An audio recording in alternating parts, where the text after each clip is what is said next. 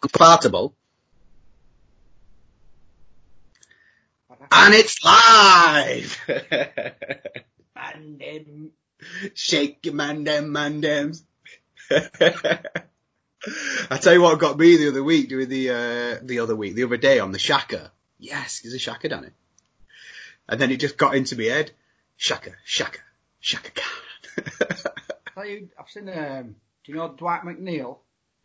I don't. Week, guys, well good. Oh, right, yeah. Under 21. I've seen him doing it. Really? Yeah. On the Shaka Khan? Like recently. He's in a FIFA tournament online at the minute. I think he's in semi-finals. Playing like other Premiership teams. Right, yeah, I get you. I think that Jota from Wolves has just won that one. Yeah. That's how they McNeil. That's how they should finish the Prem. Yeah, just have them all sat down. Get your best FIFA bod. Ashley Barnes start kissing people and that. Yeah. But imagine being like proper pumpage. Like, no, you're just a squad player. But because you've been a squad player for ages, you're proper well good at playing FIFA. Yeah. Right, bring him in like the ringer. He is good. It's fast. Anyway, we've had our magical intro. You're Danny. I'm Dale. Hiya, Dale. Yeah, hiya, Danny. You're right. Nice to meet you. Very good. Virtual hug. Yeah, keep your distance. Keep washing your hands, you filthy animal. Ah. Hey, do you remember that staff dudgeon dude who used to check your nails? Anyway, we're segueing. Oh, yeah. Do you remember him? Yeah, he were horrible. We're all horrible. He used to bollock you for shaking. Yeah. Because it was freezing. I stood there, PT top shorts, knees and elbows and that going blue. Shit like that. Stop fucking moving! In them teabag shorts as well. Oh, it's like a teabag. Scary man. Yeah. So, who are you, Danny? Well, Danny Fort. I reside in Burnley, in Lancashire. It's about 12 mile away from our rivals, Blackburn. Originally, it's an old mill town. It had a lot of cotton mill industry. That was the main livelihood really around here. So that's why there's loads of terraced houses, factories everywhere. But once the cotton stopped, lack of investment and all that, it just turned into what we see now, high unemployment, really drastically underfunded and forgotten about really. So it's, to make it here is, it's quite an achievement, I'd say. Given the options you've got, it's like a real middle ground, isn't it? There's no big city. Yeah, it's on its own away, because Preston's miles away. Manchester's, it's 45 minutes, but yeah, it's just on its own in the middle of nowhere, right next to Yorkshire. That's why, hence the name Dingles. Come on! So where'd you go to school and that? Your high school? What was the name of your high school? I went to Mansfield High School in Nelson. It's been knocked down now. And merged with another one. As a pupil, typical squaddy really, I'd say. Although I didn't know at that time what my behaviour was like. I prefer to disrupt and be a clown really than, because they didn't facilitate my kind of learning in them days. You were just naughty or thick and the majority of your time outside the class. But like an hands-on kind of learning? Yeah, I'm a kinesthetic learner, so I'm a doer. I like doing with my hands and learning like that. So staring at a blackboard all day, writing, it could have been a foreign language for all I cared. Some language, well, I'll say that paints a pretty bad picture really. French, I loved that. I was good at it. The teacher were ace. It all depended on the teacher, I think, the way my behaviour reflected. So your strict ones like English, I was good at it, didn't apply myself because of the teacher. Goat, maths, again, I've always struggled with maths and I still do. Yeah. Not a fan of it. But PE, love that. Well, it's doing, innit? Getting out, running about. Outside, run around. Like, I went in cross-country team, represented school, stuff like that. But academically, no, didn't flick me switch. Did you go to school on your own, or were your kid? He was 5 years older than me. He went to Edge End, which is the rival school up road. So we used to partake in extracurricular activities, shall we say, and go and have a few fisticuffs. Yeah. All in good nature, of course. Nobody died. Just what boys did. Well, then it's there, and then have an hug afterwards, innit? Yeah. You're done then. But, because again, through this as well, I want to learn, because obviously we've known each other, I think, cracking on 20 years now. Yeah. But there's always times, I don't think we've ever sat down and asked about each other's inner background. No. So you don't get a chance, do you? Nah, you don't. So just about your mum and dad, you grew up with your mum and dad, both together? Yeah. So who was the spouse? We all lived in the same house. Mum, dad, me and my brother. Quite a destructive relationship they had. Police getting calls, stuff like that, were quite traumatic as a child to see. That's right. I think, but it made me and my brother very close. Yeah. Because we could hear it. Sometimes we witnessed it, sometimes we didn't, but it weren't all bad. We had clothes, we were fed. It was just a bit too strict, I think, old-fashioned parenting styles. Because my parents were 36 when they had me. My brother's 5 years older, so by their standards, they were quite traditional, old-fashioned rules, I'd say.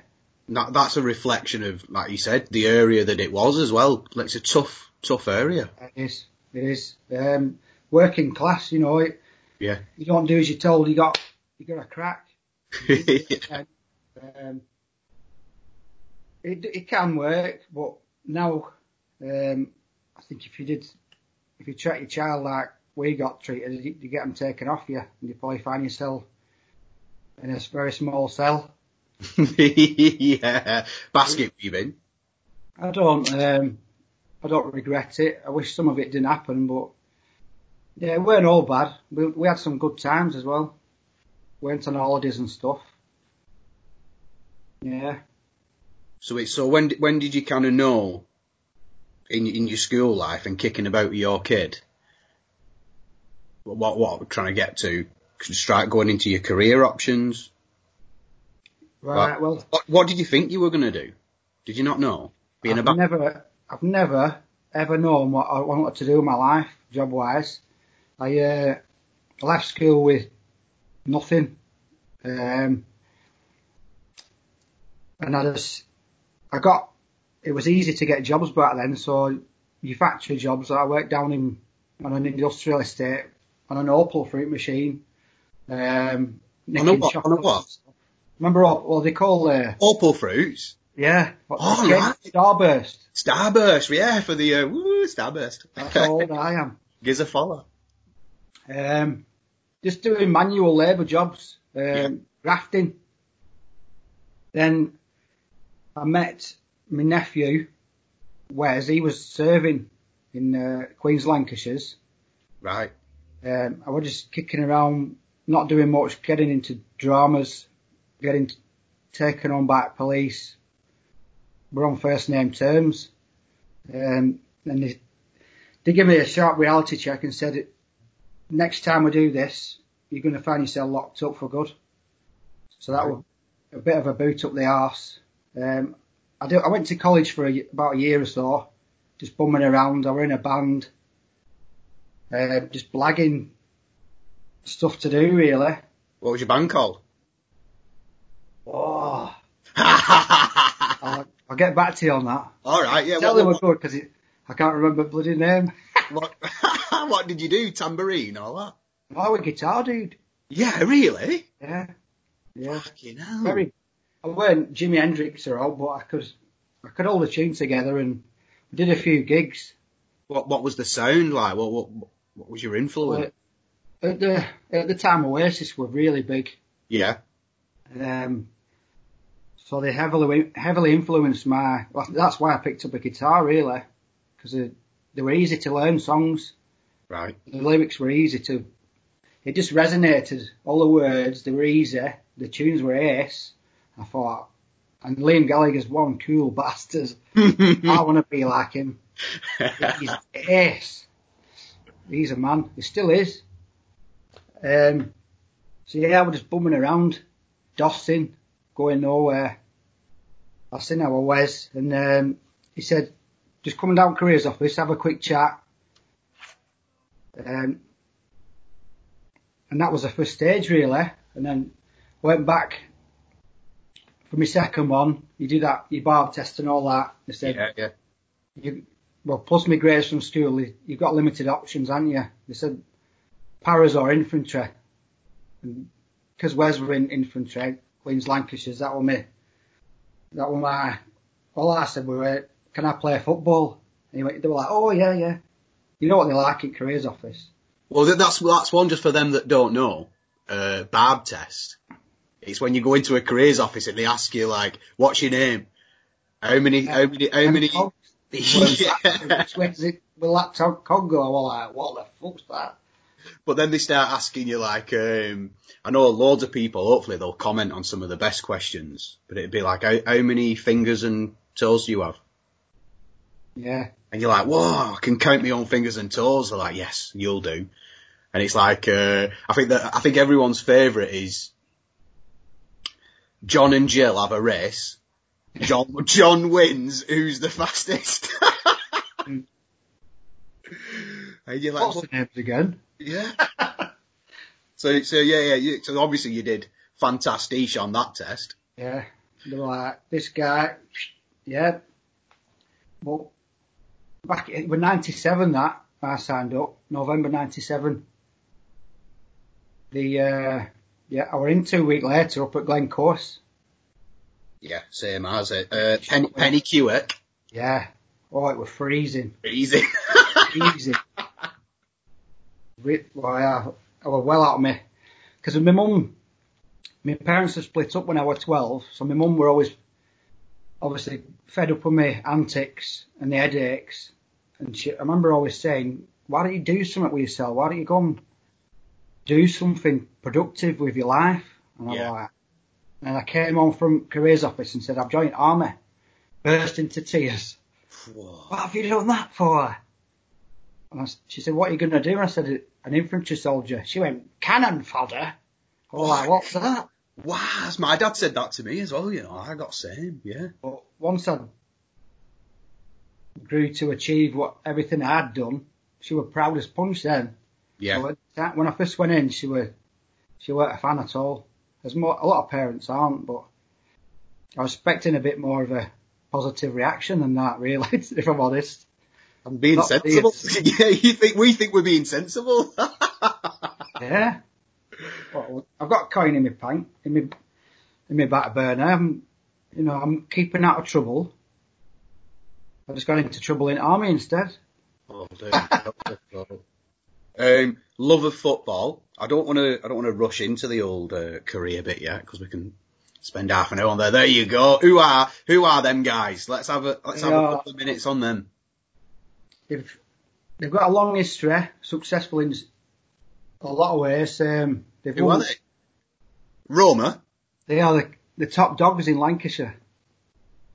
The only team in Lancashire in Premier League as well, and they've earned it. Who are they though? Tell the masses, there's people in Wales never heard of them. They were formed in 1882. Who? And the colours, claret and blue. You've not said the name of the team yet. Burnley. Burnley Football Club. Happy day. Give them a plug. They've always punched way above the weight. Big rivalry with them down the road. I won't say the names because they're not worthy. Six fingers. Yeah. I followed them since I were small, 3, 4, because I copied off my brother a lot. He introduced me to a lot of the things I like in life, football being one of them. I remember going my first game, first home game, early 90s. We had Blackpool at home, and what was alongside then, it's one of the main stands in Burnley on Turf Moor. There was just like a rickety wire mesh fence separating home and away fans. Right. Back then, there were barbed wire going over the top. I just remember looking over thinking, wow, because all the Suicide Squad, they used to go right near the away end, or away fans, and give each other a bit of stick and that. And I remember darts coming over, bottles, bricks. Oh, it was volatile. And I was What's that film called? Because it felt naughty. I thought, this is brilliant. I love it. I was up then. Went on as many games. You could be able to sneak on. Then I started going on away games when I was a bit older. Because my brother used to say, you're too young yet. You're not old enough. Oh, can you remember how old you were when you went your first away game? Aroundish. 14, 15. Really? I thought you were going to say like 18, 19, something like that. Oh, well, that's all there is in Burnley, because it's not a rugby town like Wigan or St Helens or all like that. It's just football and that's it. I've never heard of them two towns. Never heard of them. Don't know where they are. But sorry, yeah, go on. There's not much. It's a football. That's all there is. That's your escape from reality once a week on a Saturday afternoon. And you grow mates. It's all similar interests. You wear the same clothes. I found an identity, I'd say. Brilliant. That's what I was trying to draw out you then. Brilliant. Football in itself is, I love watching the game and I love everything that comes with it, the social aspect, and it's very, very good, I'd say. Well, that's in that timeline as well, in around 97, 95, 96, because we just had Euro 96, haven't we?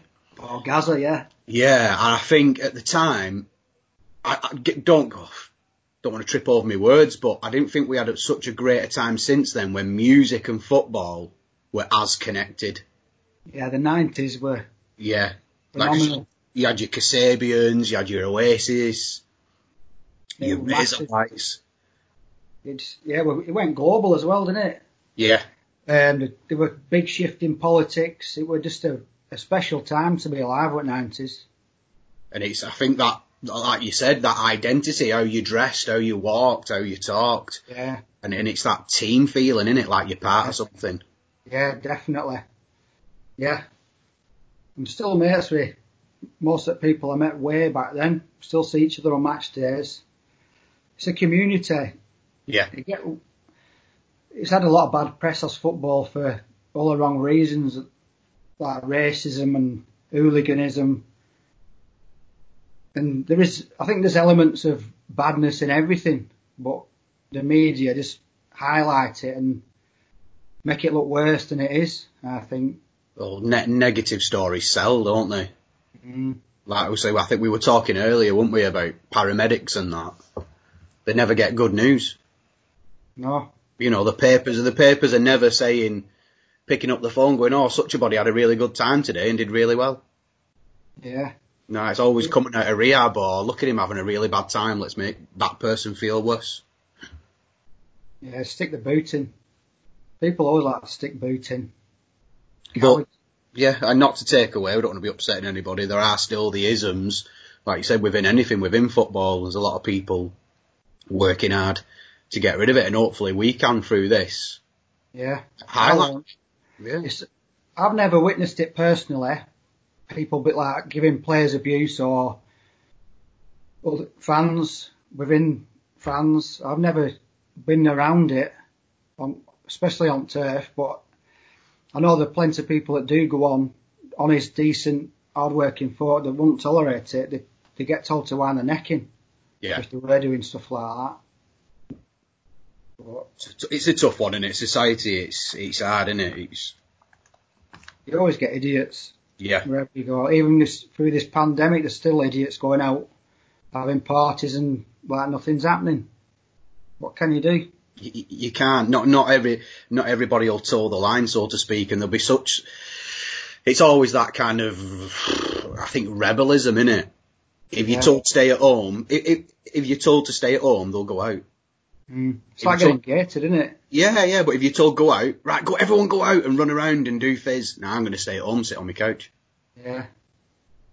So it's get dominoes and watch shit flicks all day. I've completed it.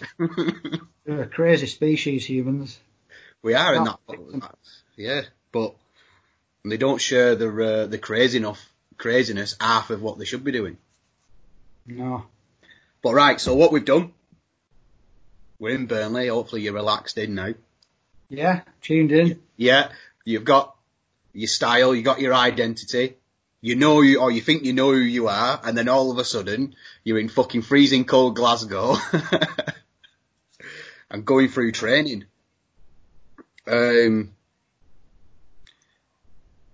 What were your thoughts on army training? Like, culture shock or what? Yeah, well, I got as much insight as I could off Wes. He just said, "Oh, you'll be right," and I thought, well, if he's done it, I must be able to do it. Yeah. I needed the discipline. So, and plus, I've always been a neat and tidy freak anyway, and they just heightened that. So when you used to have to brass over the bottom of your mess tins and polish underneath the sole of your boots and stuff. Yeah. Scrub everything were immaculate. I already knew how to iron before I went in, for my mum. So I made some absolutely amazing mates.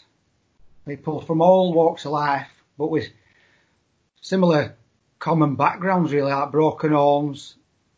And you'll know yourself, there's some absolute characters in army, and you just get each other through, because it's designed to be hard, isn't it, training? Otherwise, everyone would do it, because they need robust individuals on front line, which is what we were.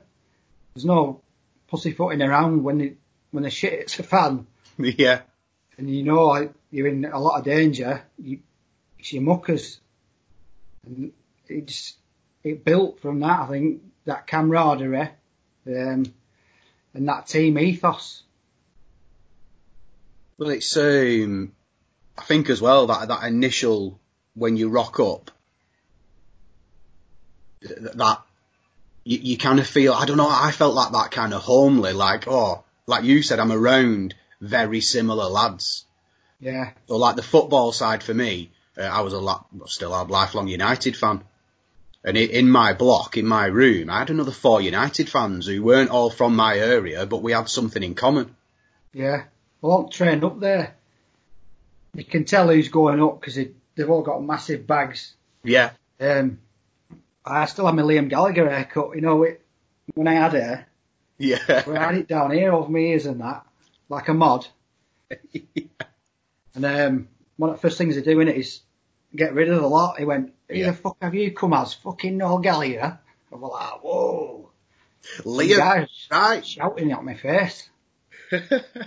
Caught me off guard, that. Yeah. And like you said, there were lads in my room that I'd met on the train on the way up, from Burnley and Lancashire. So by the time he got there, he'd already been talking to people, and you could talk in a room and ask each other, well, whatever, have you got this, or can I borrow that? And it just starts to gel, I think, because you're all in the same boat, aren't you? Yeah. Well, it's, I think what we've said as well, you find solace in each other, and there's that kind of myth as well, that people have said this to me for ages, I could never have done what you did. Well, yeah, you could. Because you don't just rock up on day 1 and day 2, they give you all your kit and that's it, you're done. Yeah. Like we've said, there's a systematic way of how they deconstruct you as a civilian. Oh yeah, it's very, very clever how they do it, because I've been studying psychology, and everything they've done it's been that way for a long time, and they've got it right, because obviously it's effective and it works, and they they're moulding all these individuals into a unit together. So they break you, don't they? So you're all worthless. You're all like Full Metal Jacket style, eh? Yeah. And then they build you back up. So by the time you've passed out, you're like, I am the shit. I am the motherfucking shit. Yeah. Aren't you? So your confidence is up here. And you come home and people notice, like, oh my heck, there's a big change in. Some people couldn't even believe I was in army because they knew what I was like before. They were like, how did you even get in? They were like, Bab test. They gave me a tenner. In careers, I was like, wow. Let's go to the pub. Yeah. And it is, and it's, I want to jump something else we've talked about before.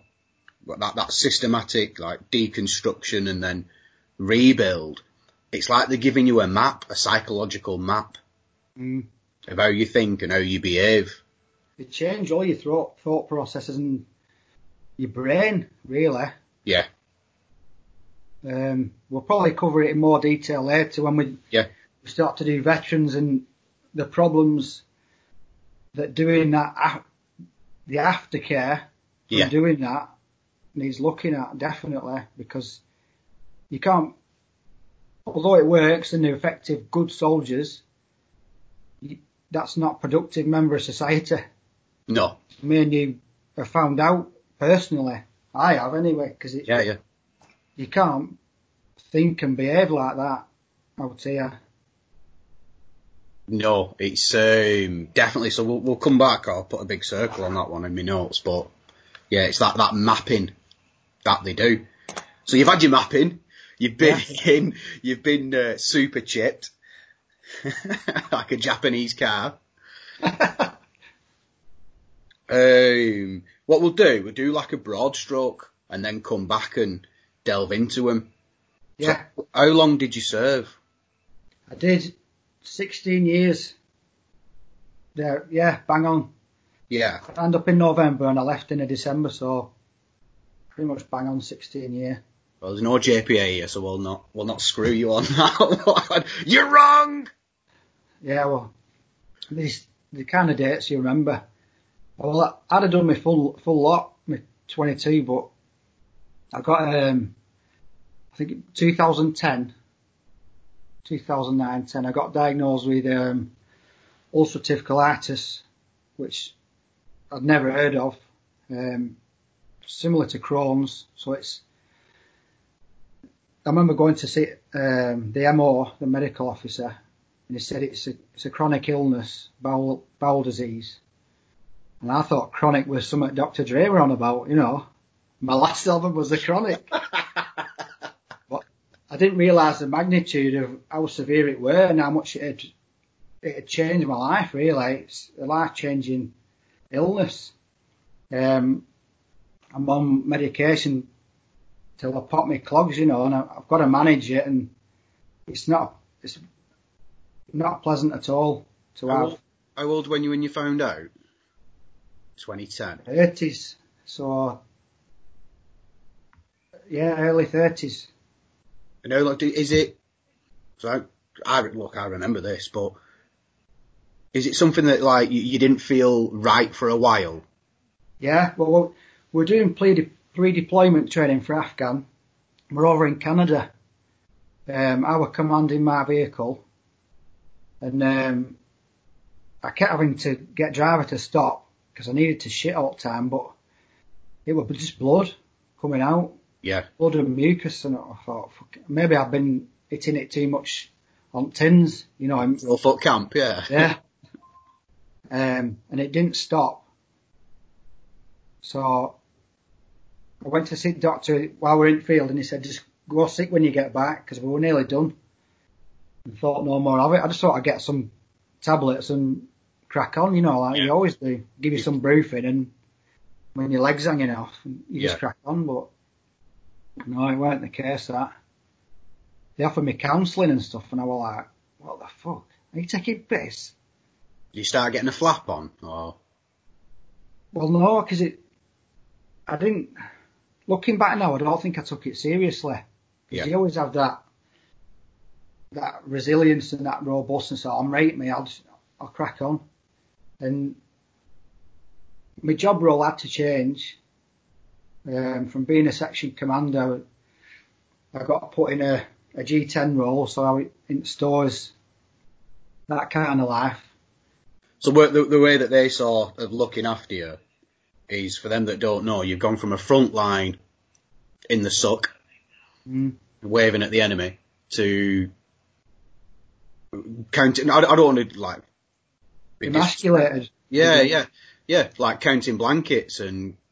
Yeah, they took me.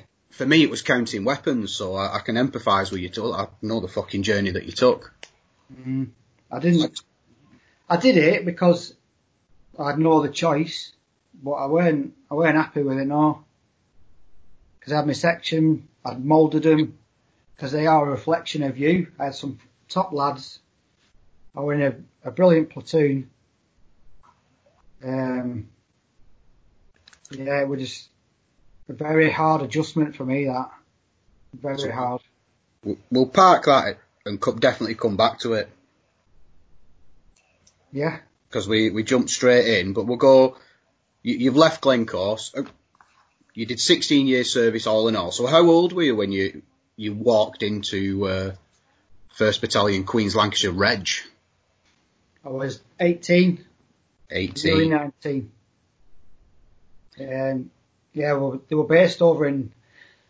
So I did Glencoe, Catterick. You got 10 days off, and then they sent you boxes up. The MFO boxes, got us a parade date, so we flew from Blackpool over to Belfast, straight Lisnelly Barracks it were called. Welcome to Battalion 6 and 10 straight away, thrashed on square, come back tomorrow. It's typical new lad christening. And then 2 weeks, I've been there 2 weeks, but you still have to wait for you to do your NERT course then, otherwise you weren't allowed out on ground. So kicking the reels waiting for that, just helping CQ, doing bitch jobs.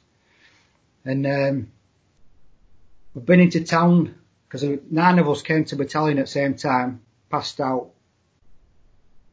So we went down to Homer Town Centre to get your post, like your titty posters and to make your room your own. Yeah. We're walking back and we had boom. That's when all my bomb went off. Right. So what? You'd only been there 2 weeks. 2 weeks, yeah. Right. That was a big wake up. Because there's training and then there's reality. Yeah. And because we couldn't go out on the ground, they called it the bubble gym, which was a makeshift morgue.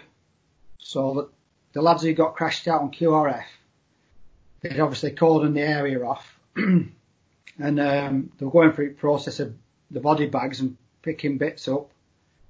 What belonged to what body, like arms, and there were kids' bodies, arms, right, were awful. Well, for them that are not clued up on it as well, the Omber bomb, it was a car bomb, wasn't it, that was parked up.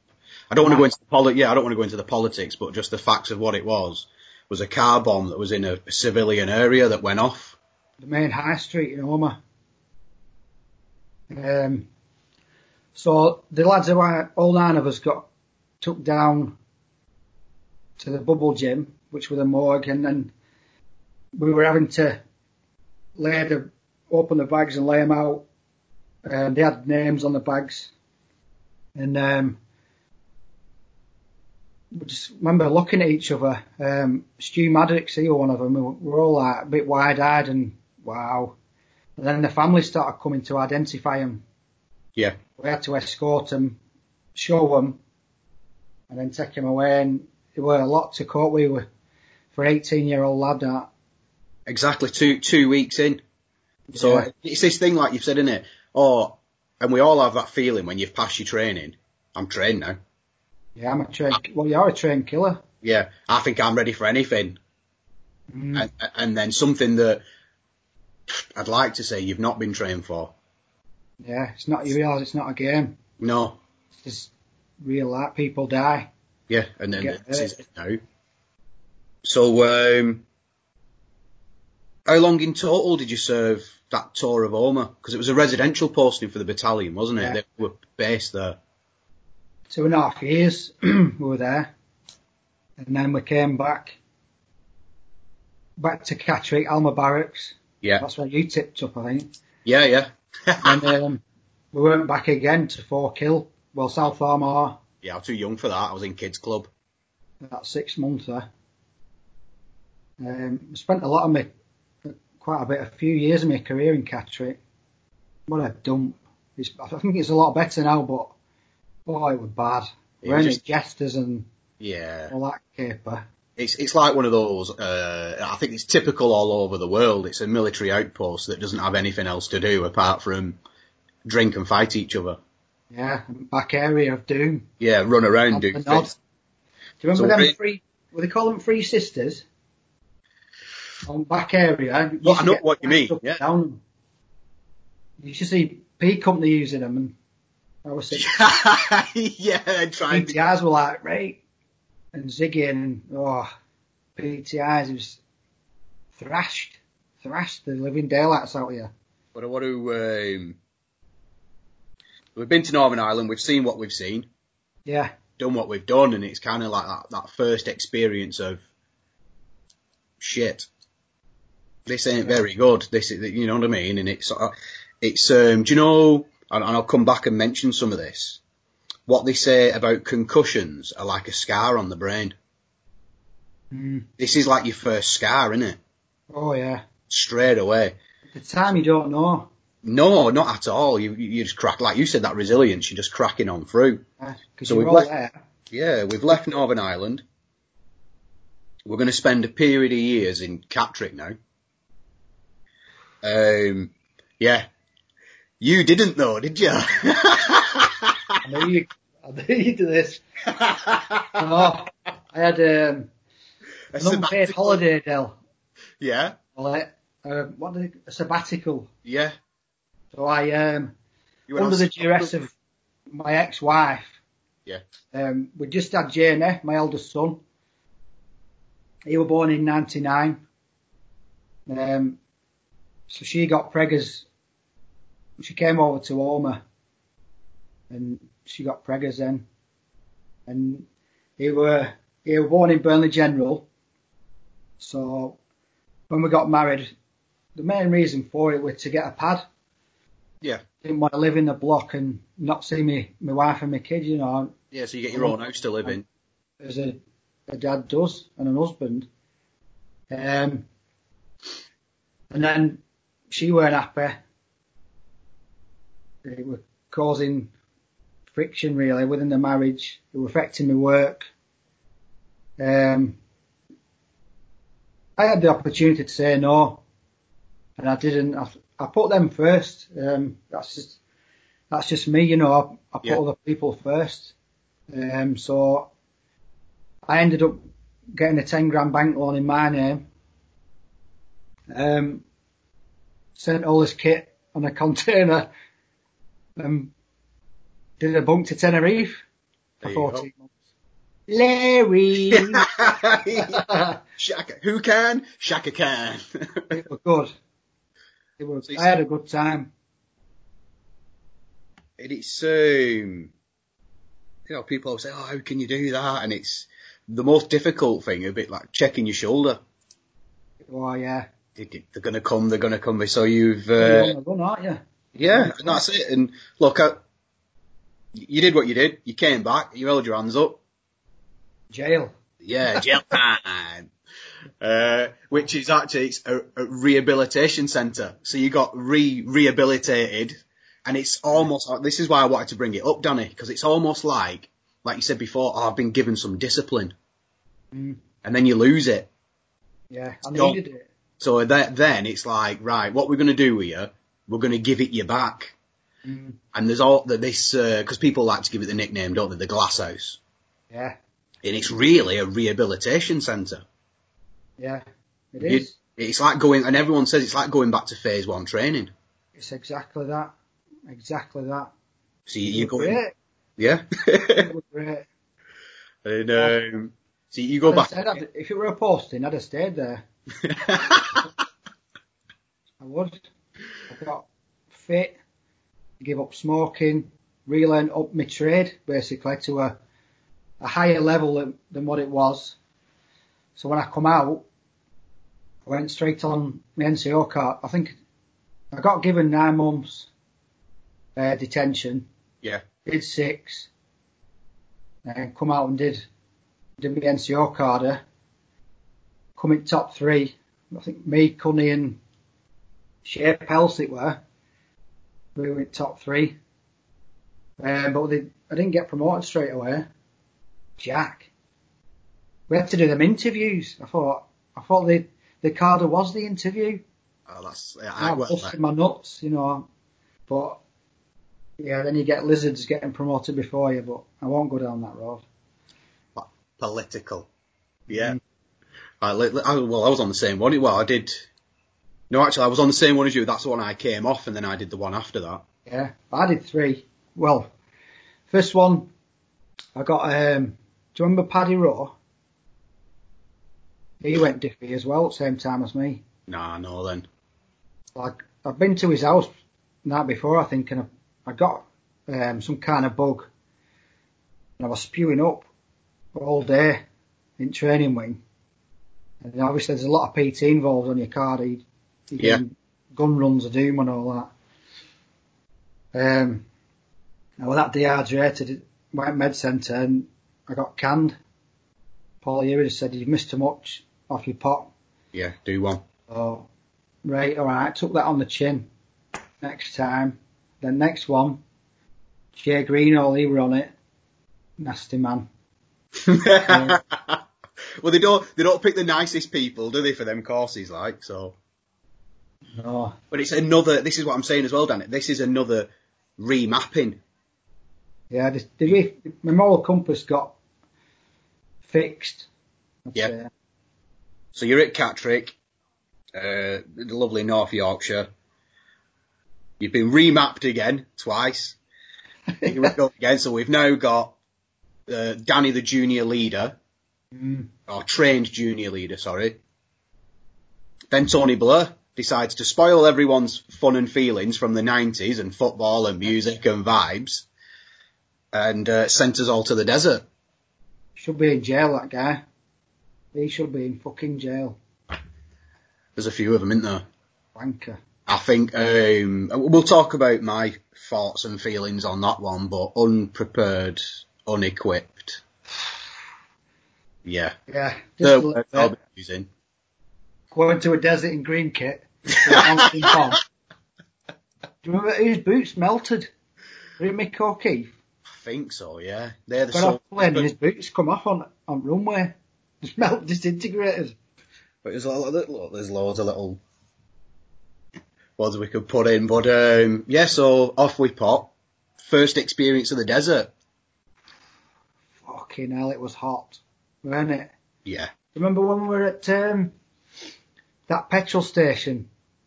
Because they were rioting, weren't they? Because they thought we stopped all petrol, so we had to guard. Because they only allowed a certain amount of litres or whatever so the queue were massive.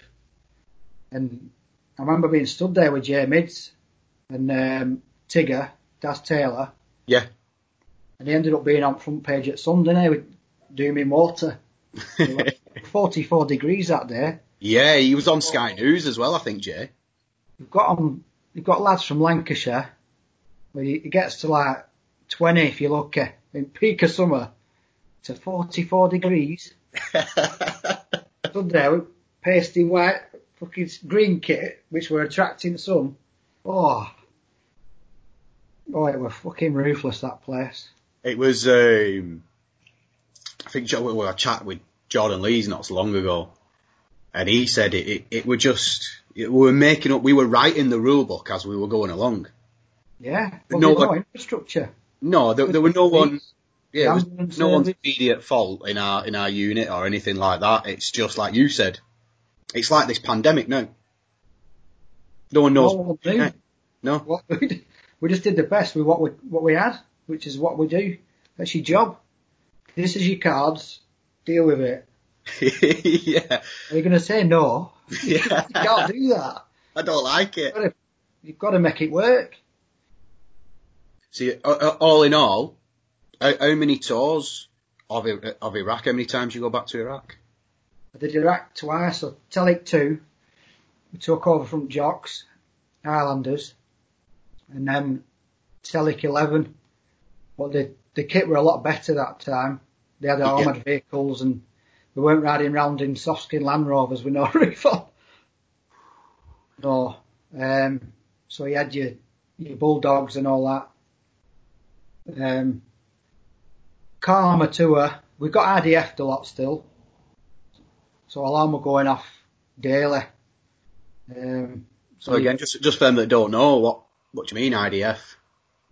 They set way out in the desert. They make homemade, basically artillery rounds. Put them in a drain pipe. Yeah. Fire them over wall into camp in the hope of killing and maiming people. And it did its job. And a lot of times, a few people got it when we were there.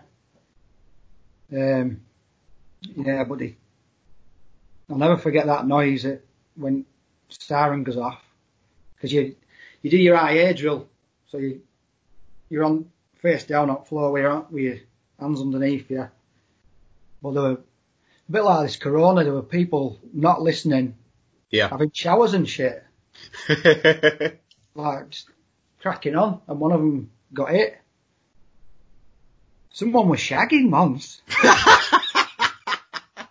Oh, fucking hell. 4 degrees.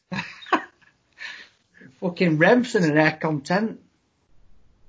Oh, but they had, and again, look, this thing, you've been to Northern Ireland, the Homa bombs happen there, and then this experience out in the desert, it's like elongated paranoia that you're living in. Yeah, well, Daz Jones. Yeah. He got killed, didn't he? Yeah. That was the second experience of death, really, because I saw him that morning. He went out with Doc Dolan, because he said they used to do runs down to Shiber, didn't they, to get out pop and all that. Yeah. They were going down on a run for something or other, and for some reason I couldn't go, so I said no. And then we heard it. Obviously, everyone heard the news, which it pissed off and hurt a lot of us. We took it personally because he was one of and he was a really good officer. Well, and I know it's a cliche, Danny, like, people always say good things about those that have passed. But he was, for me, he was one of them that'd give you time of day. If you need, he'd teach you something. Yeah. He'd often find himself in the Sangers, which, for those that don't know, is like a lookout post. Yeah. And he'd teach, because obviously he's his trade at the time, he was running the snipers, wasn't he? Mm-hmm. Plus other bits and bobs. Well, he was there Telic 1, weren't he? Yeah. So the actual war, the invasion. So we had loads of valuable info that we used. And he was a very intelligent guy. He was my first experience of loss. Mm. Yeah, like I said, because he was our company. Yeah, he was one of us. Yeah, and where we lived at the time, like I think it was a converted primary school, wasn't it, that we just expanded a little bit. Yeah. Nothing, well, it weren't the palace, were it? He didn't have a gate. No, nothing. What's this? This is your base, yeah.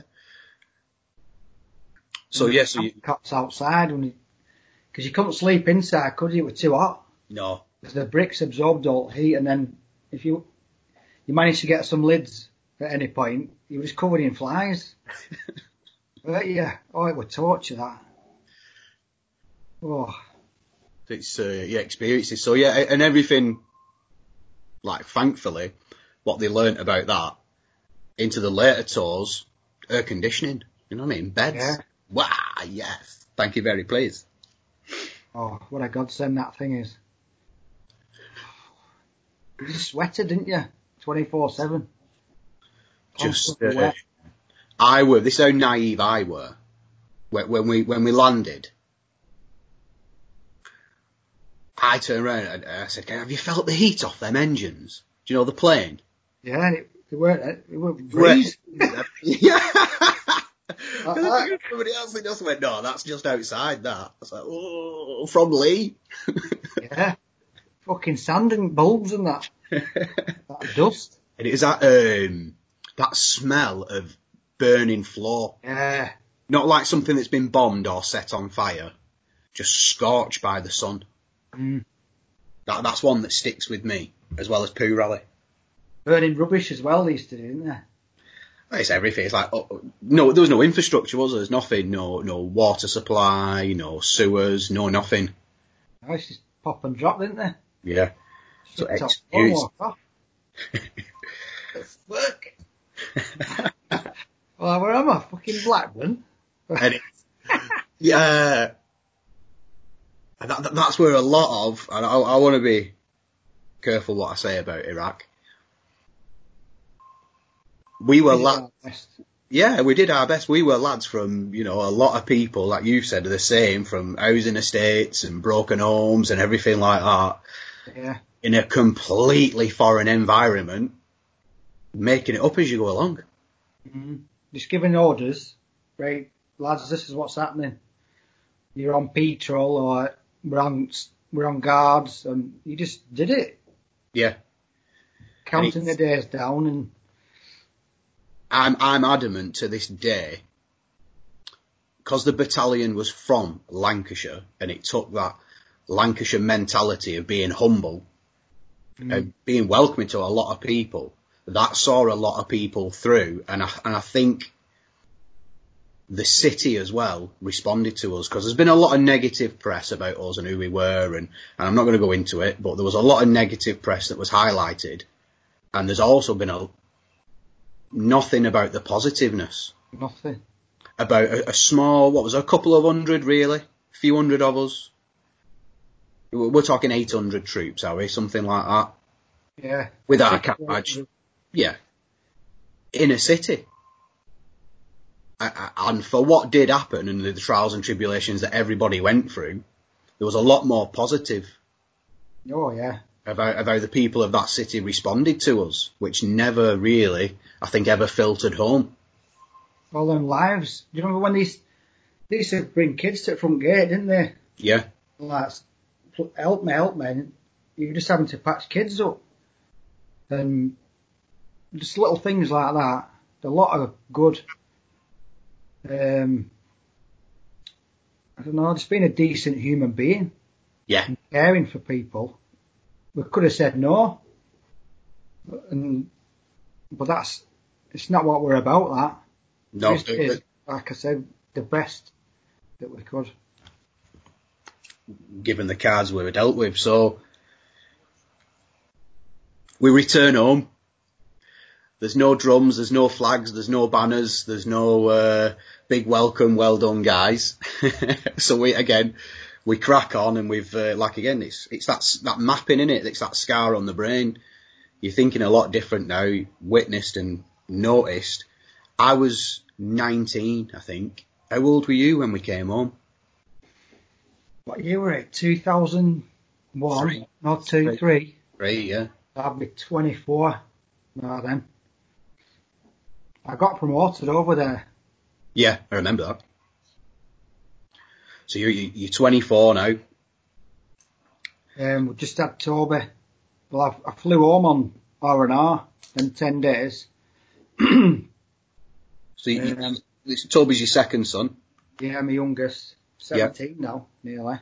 Wow. Oh dear. He'd be slapping you around soon. Well, he's gonna edit all these YouTube vids for us, isn't he? They're very, very intelligent. I don't know where all that's come from. I don't know. They're awesome. Yeah, so we come back. He were days, weeks old.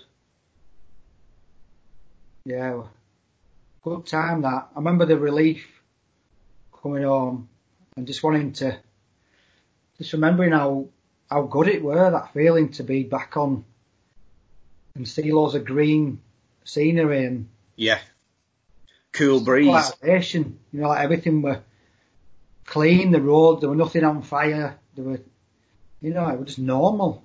Yeah, and that's one of the things I struggled with.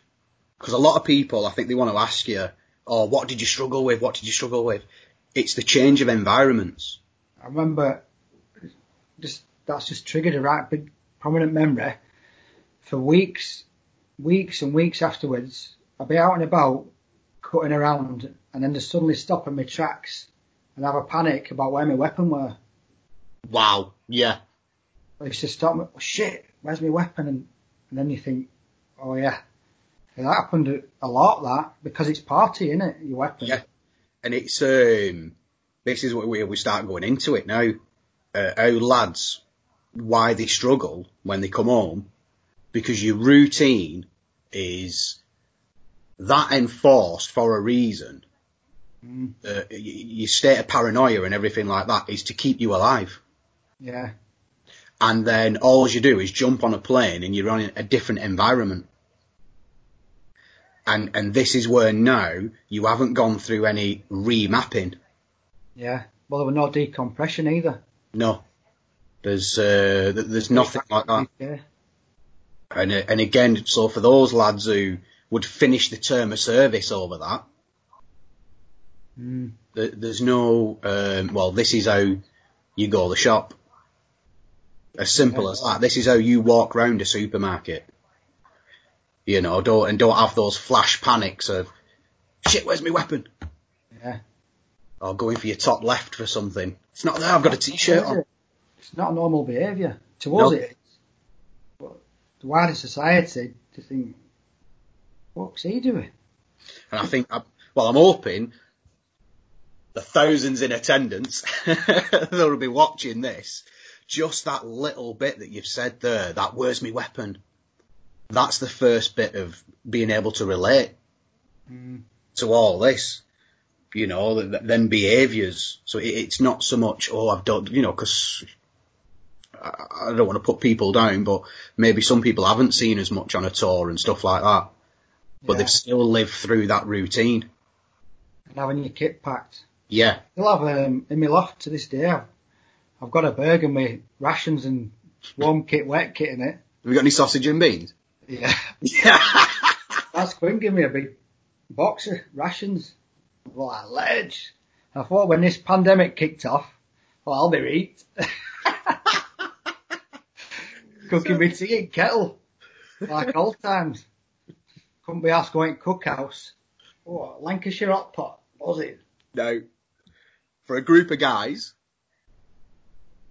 and again yourself, look, you've been through the Northern Ireland, you've been through the Catterick, we've been over to the Middle East in the desert, having it there. What's the best thing to do for these guys? Send them to Cyprus for 2 years. Carnage. That was absolute carnage, that place. Changed lives. Yeah. Do you remember, for, you know, again, the people at home watching, whereabouts we were based and what our job was there to do? The Keeley, weren't we? Well, Yeah. it's broken into two parts in it, Cyprus. So you've got east and west sovereign-based areas. And we were east, so right near Ayia Napa. 20 minutes, if that. Mega. It were mega. Given the facilities there, well, I was still married at that point, which will become more apparent later. So any time off you had, so they were early starts, weren't they, back then? So Yeah. You go on the cake Temperature. till like 4 o'clock, come in at 5, PT at 6, and likes a piss Campari with his camel toe full of brandy, Keogh brandy. Swigging it, well, like, fucking hell, it stinks. Tins. Yeah, so, one thing I'll touch on it when you talk to me. I massively, massively struggled, and I've only ever said this in small circles, that Cyprus was too close infrastructure-wise and temperature and everything to Iraq. Yeah. You know, we'd have that small posting back home in the UK, And like, all you've done in Iraq is go, what are you going to do when you get home?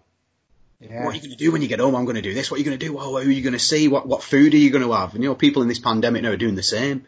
What are you going to order from Mackey's? What are you going to do?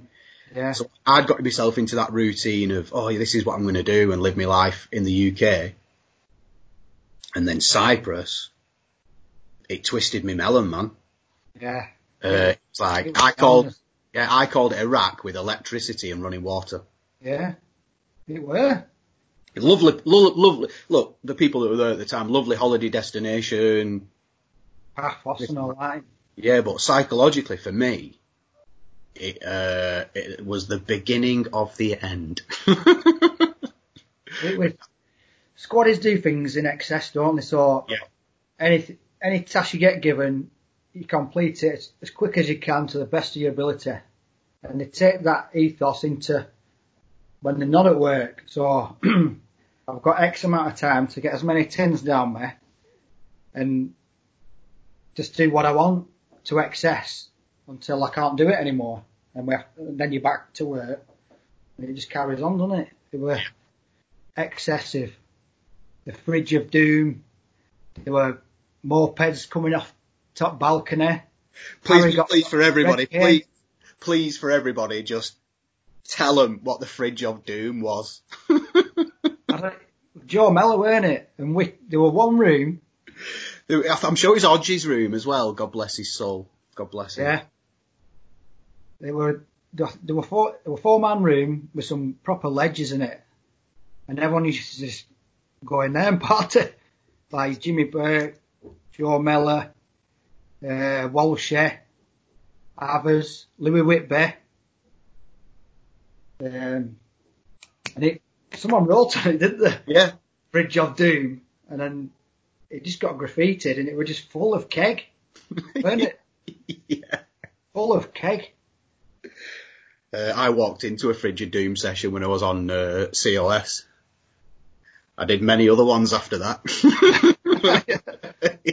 We used to, as soon as you walked in, you had a can put in your hand. Yeah. And everyone used to open and shut the fridge. Fridge of Doom. Fridge of Doom. Ginger Whitty. He was another one. Yeah, tin. Even if you didn't, it weren't even crossing your mind. As soon as you walked in that room, tin. And then it just went downhill. And one of the, I think loads of people are relating, because that's when we got gated, when a certain guy who's on ITV on Good Morning in Britain, I'm not going to say his name, I'm not going to say his name, share a cell with Tony Blair, though. God. Yeah, printed some fake images in his newspaper, which then, later got proved to be fake and we had an apology. But the whole unit got gated. He put people's lives in danger, that guy. Well, yeah, obviously incited violence over in the Middle East, which we had some of our cat badge were over there. Yeah. So, go and please people, go and Google that story. It's on there to see. But our experience of you're gated, you're in, everybody is on lockdown is exactly how the British people are responding now. Yeah. Who got put in? I remember we got smashed one time. And it might have been Bray. All night where they wrapped him up and chucked him in naffy. I think Tigger, he did it. Oh, my memory's gone. Yeah, it just created scenarios where, like say RSM were walking past our block. He said it in front of battalion, didn't he? I could hear fucking Wigan Pier in one end and Maxime's in other. Just like ding and fucking buzz. Just having a good time. Looking at the beach, yeah. And then there was the odd mattress that went over the barbed wire and yeah, people helping each other get in and out. But that's. Joe Mellor got lids on that barbed wire, didn't he? He had flies on him then. All his lips were like dry and cracked. Like, what are you doing? How can you gonk there? So it was crazy. It was almost like 2 years of unwinding. All good. Between us. Yeah, all good. And we leave Cyprus now. We go to Germania. Oh, it just got up, didn't it? Germany, yeah. So, yeah, 2006, 5. 5, oh, 4, yeah, like 5, yeah. We were still Queen's Lancashires at that point, weren't we? Yes, yeah. Got there, settled in. That's when I come back in block then after everything came out in the washers to what she were up to and illegitimate children and whatnot. But I won't say any more on that. And so I come back in block. Loved it. Well, I just love being back with my best mates and having a fucking good time. So the gardens got created, didn't it? Yeah, so how old were you when you came back in the block? 2006. It was, like 2005 it were. So I'll be maths. I told you I was shit at maths. 26. So you're 26-year-old. Go back over. What's happened at 18 in Northern Ireland? Been through the conflicts in Iraq. Had marital issues for a turbulent time in Cyprus. And now you're 26, you're looking at getting divorced. It's not the natural path, is it? No. Of someone of an equivalent age who might have gone to uni and stuff like that. No. They're not even looking, and obviously you've got 2 young boys now as well. Yeah. Yeah. Well, it had, like I said about when bad things happen, you've got a lot of resilience and you just get on with it because you've no choice. And that reflected in the breakup of the marriage and what I learned about what had been going on behind my back. Internally, it damaged me a lot, and psychologically, it really damaged me that, and to the point where my drinking became excessive, but because it fit in with the culture, yeah, you're regarded as a ledge. Not that my platoon sergeant at the time, I'm not going to name names, was weak and failed to spot significant changes in behaviour and attitude to my work, because obviously it had an impact on my job and my work. I would just start going on the piss all the time, which is a knee-jerk reaction, which I think a lot of people do when they face bad news. Were you, at the time, were you offered any kind of support? Nothing? No, I just got labelled as a lunatic, pisshead. Yeah. Because it's, I lived in the room across from you. Yeah. I needed help. Yes, you did. You could tell you were hurting. The duty of care was non-existent. No, and all the other lads could do and around you is give you a can. Mm. And it's almost, it's that Gascoigneism, isn't it? Yeah. This guy's hurting, and we don't see it from the inside out. You've gone through all these fucking traumatic stages. Maybe you need a fucking break. Mm. Do you get what I mean? Sitting down with someone who knew the crack and say, how can we sort this out? How can we help you? And I just got jacked. I'd done juniors in Cyprus, junior Brecon. Which is another promotion course. Yeah, another leadership course. Promised at the end of pre-course when he got selected to go down, we got promised off to CO, as long as you pass, as soon as you come back, you get promoted there and then. Never happened. Then all that shit kicked off with my marriage. Carried over to Germany. And I weren't put on any promotion boards for 4 years. Did you feel I was qualified? I was dual qualified because I'd done my DMIs. So I was training the battalion and some brigade assets as well in driving and commanding vehicles that were used in operationally. So I dual qualled and I still didn't get promoted because, like I said, it affected my work and the drinking they don't mix. So that were pissing me off as well. That I were getting jacked at work. I wasn't getting supported and I weren't getting promoted. Now, had I got promoted and sent away to depot, which is what the norm was, I'd have been alright because I'd have been away. I've chance to reflect and recuperate myself and have a focus. And it's out of that culture, because your culture would have changed. And I spoke to Baz last night, actually. He said when that happened to him, and you're taken out of that, here, have a can, you'll be alright, you're a legend. Let's go run around streets and be mental. You know, you mentioned depot. For other people, it's a training establishment. And you're there to teach.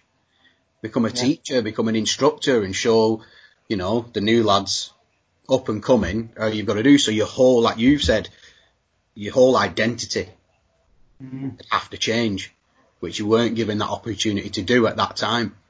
No. So and again, like you said, you no real support. And I think this is, and again, where people will start relating, the only medicine is a can of something or a bottle of something. It's getting absolutely smashed beyond all recognition. But my mates did play a big role in supporting me, like you and Louis and Walsher, Stop Short, all them regulars in Corunna. And then, well, your Goldies, Al Porters, Joe Folder. Yeah, they did help a lot, because they used to listen to me whinging and put up with it because they were my mates. And if I hadn't had that, I think I would have been a lot worse. A lot worse. And it's this thing that, you know, the whole reason we do it, talking. Unloading onto people. Again, so it's almost like, you know, there was no official support structure, and that's where the unofficial one took over. And if nothing else, I don't want to skip too far ahead, but this is what this is. This is an unofficial support structure. Listening to problems. Yeah, and going, right, how do we get from A to B now? Fuck A to Z. How are we going to the next one? Yeah. So, and I'll skip Corunna Gardens. People are dying. Not even a garden. Not even a garden. Yeah, I don't know what anyway. It was an area. Yeah, the most inclusive, multicultural, organised. Oh yeah, there were rules. Almost like a small festival every weekend. Well, I used my furniture from my pad, didn't I? That garden, it didn't last long, like plastic garden chairs and all that. And also, for those that don't know, it's a gathering of many peoples on a bit of car parking outside. Yeah. That I think helped a lot of people. Now, it tried to get shut down. Many times, because it was just from the outside looking, you know, a rabble of lads who were just getting on it and listening to, like, you know, say dance music or whatever. Arctic Monkeys at the time was the album choice. Hammered. Yeah. He's knackered. And I could tell, like, I was in a similar situation to yourself, just moving into the block. It was a place of, you can sit here and just unload. Anything, just your problems, and somebody will always be there to listen and relate. It's almost like group therapy in a way. Yeah. And it was a very clever thing that Pete McKenna came up with, was saying, right, there's going to be rules, there's going to be structure, and anyone who's a junior leader or whatever like that, we're going to sign a document. And we're going to say that this is actually a bit of decompression for the lads, an unofficial support structure. Yeah. And it'll be clean and tidy by first thing Monday morning. Yeah. And I think a lot of people got saved in that environment. Yeah. You know, not somebody who It got back, didn't it? Because I remember Paul Uray, were sort of major at the time. He went, well, the majority of the lads that attend that have made this company champion company. And that was his ultimate goal. When he took over St Major, he went, I will be champion company. And we got it for him. Yeah. So he rewarded us by saying, listen, they're in camp, so they're not outside the walls, terrorising civilians, causing troubles and headaches, police involvement and all that. They're in here, they're happy. There's little to no evidence on a Monday morning of anything that's gone on. And there were some fucking goings-ons in there. Yeah. I don't know, some ones are still alive. Or in special forces. It was mental. Created. But it's evidence to the contrary that it works. Like you said, we got champion, we were the best in battalion. And also, we'd just got amalgamated, which put a lot of pressure on people's identities. Because they're anticipating a lot of friction, weren't they? Saying like, well, QL are going to stick to their own, Kings will, and Rallybikes will. And the opposite happened. We were all sat in the same place, sipping beers together, spinning dits, having a laugh. Yeah, becoming one. Yeah. And then that led to a successful tour on the back of that. So back again.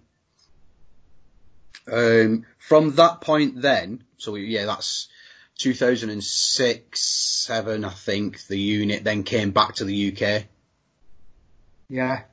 Well, I got bussed, didn't I? You did indeed. So again, another traumatic event. You've spent all this time mapping, becoming a leader, doing everything.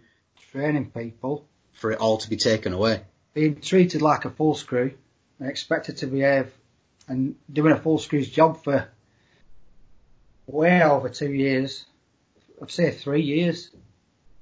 Because even though you qualified as a Lance Jack, waiting to promote to full screw, you're given a full screw's job, full corporal's job,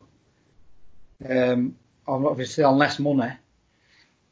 But any failure in them tasks, you're a bag of shit. Rather than it's hard, isn't it? You're learning and guiding you, or you shit you. So we got a new OC and a CO. I've been promised promotion 2 or 3 times, didn't happen. So I'm obviously pissed off. Being treated like expected to be a full screw and not given it. I'd earned it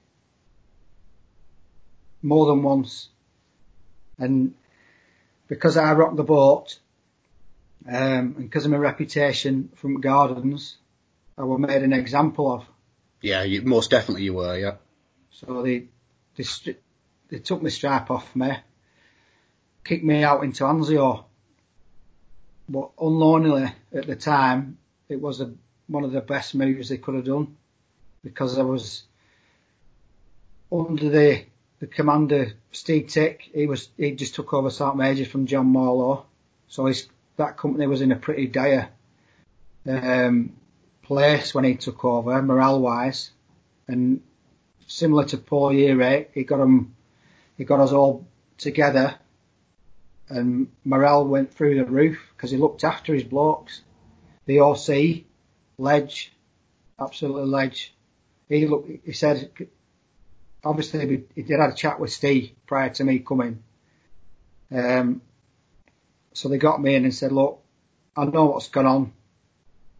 You've been shit on. I understand why you're pissed off. If you don't cause me any dramas and you work for me, I guarantee you, by the time I leave this company, you will be a full screw. And he was right. And he made it happen. So you've experienced weak leadership. Poor. Which reflected your identity, reflected your actions and that. You've gone into a situation where now you've got very strong leadership. Sent you on the right way. And again, it's like, look, let's remapping again. Always attack into this direction. We've got to the point now, you've had your tours again. Oh. Put that there. But I've been going loads. uh, People know. and I want to fast forward us into coming to the dawn of your army, your military career now. So coming back to, you've got this illness. Yeah, I still deploy with it. Well, this PAP-10 business, they wanted to downsize the armed forces by 20,000. So from in and around 100,000, they wanted it down to 80.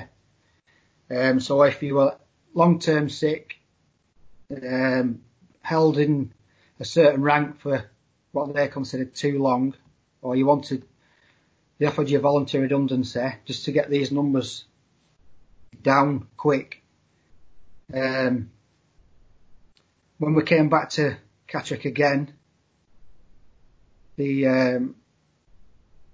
that's when I just picked up full screw, and I went training wing for a short period because they go off PIDs, don't they? There has to be a slot for you to go into. So I've been to Herrick with it. They weren't happy, but they let me go. I said, there'll be a guaranteed role that I can do out there. I want to be with my blokes, my battalion. I didn't want to be on raid party because I worked for a short period.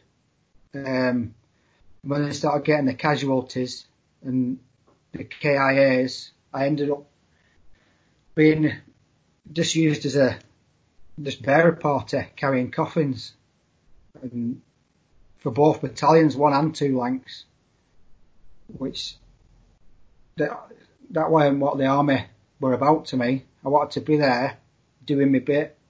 Did you ever have to carry anyone that you knew? Yeah. You don't have to say names or anything, pal. It's just. Yeah, but I don't. Did you have any? And I just want to get onto this because other people might relate to this now. Did you have any kind of feeling while the lads were out in Afghanistan that you were letting them down by being at home? Yeah, I felt. A few things, Jack. Yeah. I didn't want to be looked at as a coward. Yeah. Hiding. Because a sergeant major at the time. No, it was a CQ going into the sergeant major's job. And when I got told that they're not letting you go, I had to deal with that news myself, which it upset me a lot. And then to be called a coward on top of that really put the boot in that. After everything I'd done in that throughout my time and what I'd seen and done, to be called that, it didn't, it cut me quite close to that. It went pretty deep. Yeah. So, by hook or by crook, they let me go. So. It changes your psyche, doesn't it? It changes your psyche. For me as a mate, I'd do anything to not have you go. Mm. Do you get what I mean? But that's not the psyche that you're living in. Yeah. You've got this grief. You've got this feeling of, I'm letting the side down. Yeah. And then somebody vocals everything that you've internally been feeling. Mm. Like a failure. Yeah. So what do you do? Well, I put myself in harm's fucking way. To prove. Like you've got to prove. Yeah. And looking back now, I didn't need to prove fuck all to anybody. No. But I felt I did. For the wrong reasons. No one can take anything away that I'd already done. But I had to go. I had to go. Yeah. I shouldn't have done, but I did. And I'm glad I did. It was from a battalion point of view, it was a very kinetic tour. Well, you were busy. You were very, very, very busy boys. Lost 7 lads. I forget how many wounded. Obviously, Rick Clem. Yeah. Life-changing injuries. And these are people that I knew well, Jordan Bancroft, very good friend of mine. I put him on the plane. I repatriated him to come back, carried his coffin. These are big hits to take. When it's personal, yeah, it's a lot different to see it on the news. No, another soldier's been killed, and for about a 10-second clip, and that's it. But when you know you've got your mate dead in a box carrying on your shoulder, and you reflect on the memories and the times you've had with them people. There's a lot of guilt comes in, isn't there? I can feel it now. It does cut me up still. Yeah, and it's such good lads. Yeah, to put it, in regards, so other people can try and relate of your psychology that you're going through, of this feeling of guilt and I'm letting the side down. You've got two young lads there. Yeah. And rightly, wrongly, whatever, they go to the back of the mind. They have to. But these pressures are being put on you. And again, this is all part of, people ask, oh, he's got the PTSD, he's got this, he's got that, he's not whatever. It's not. It's how your mind works of where I should be. Mm-hmm. As a good friend and someone who loves you and everything like that, at the time I'd be saying, no, your kids need you. Your kids need you. Well, that's where I should be over there. At that particular time, obviously I love my kids more than anything. Yeah, yeah. More than any possession. You'll know as being a dad yourself, that feeling of being a parent it's overwhelming. The sense of pride and joy that you get from your children. But back here, she was up to her tricks and not letting me see him, and so I'd go. It's a 2-hour journey to go and see him over in Selby. I'd be near enough 10 minutes away, get a text, oh, we're not in, they don't want to see you. Things like that. I'd taken her to court, won, and she said, well, I'll adhere to the court order, and I'd see him sporadically, and then it'd stop again, so I'd have to take her back to court, and it just got so tiresome, and the money that I was spending was ridiculous, thousands. I wasted about 13 grand. Wow. And I had nothing to show for it. I still weren't seeing him. You'd have to ask Jamie or Toby what she said to him. It's all turned out. Everything she's done since has proved me right. That yeah. I am a good dad. I'm a good person. And I'm a man of morals and principles. And I'm very loyal. Look, I'm open as well for you saying that and opening up about that. Regardless of army people and, all the rest of it, dads that have been through exactly the same feelings, exact same feelings. Yeah. If we can get them opening up and talking as well and sharing that experience. The divorce rate through any services, I think, not just armed forces, the divorce rate is sky high because your primary focus is your job. Yeah. Your family has to take a back seat, and that it doesn't sit well with spouses. And no. I get that. Of course I do. Yeah, well, you can imagine the call. It's like your firefighters, your paramedics, your police. Yeah. Bloody hell, AA drivers. Everything at a whim. Right, you needed. And you're missing. I forget how many birthdays I missed to my children. So many events like Christmases and birthdays, and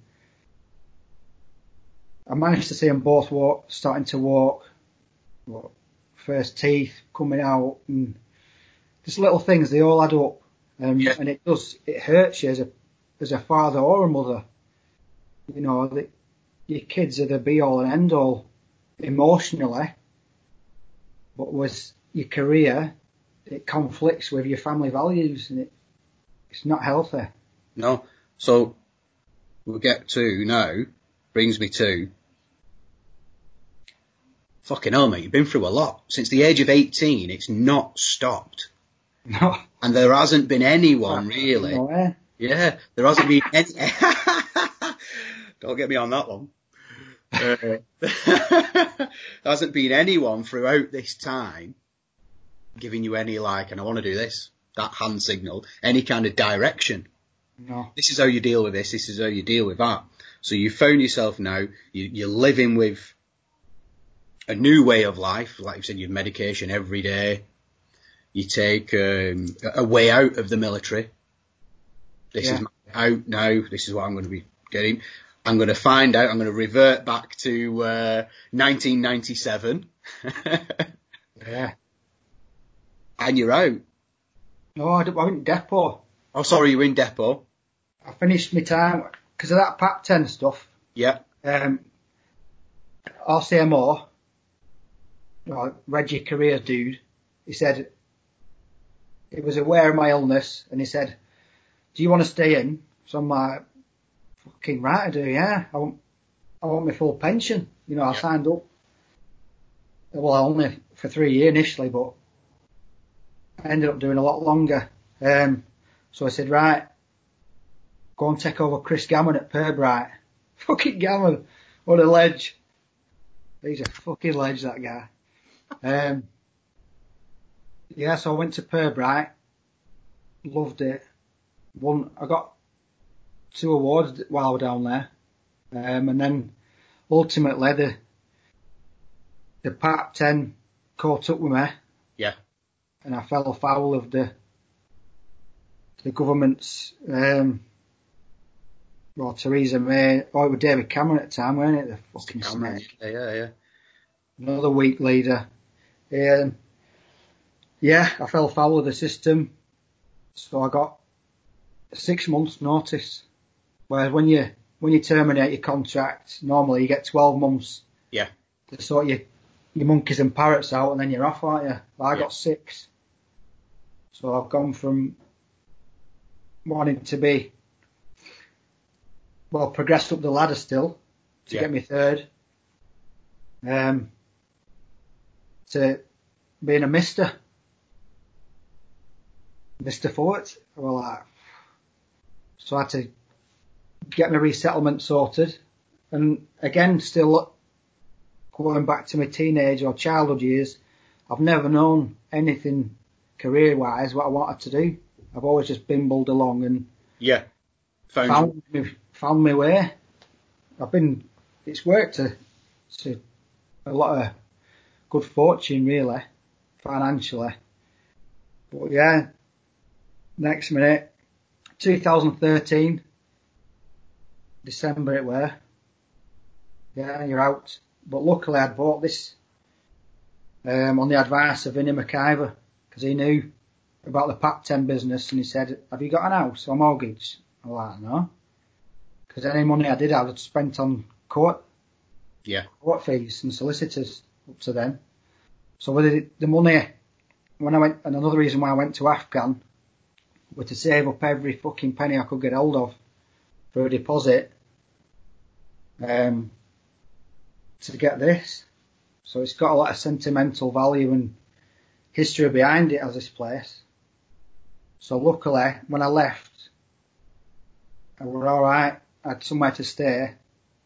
I already knew how to pay bills and that through being married and being a dad. But it was the work aspect I struggle with. And I was employable, but you fast become aware that whatever you've accomplished wearing your uniform means zip out here. People don't give a shit.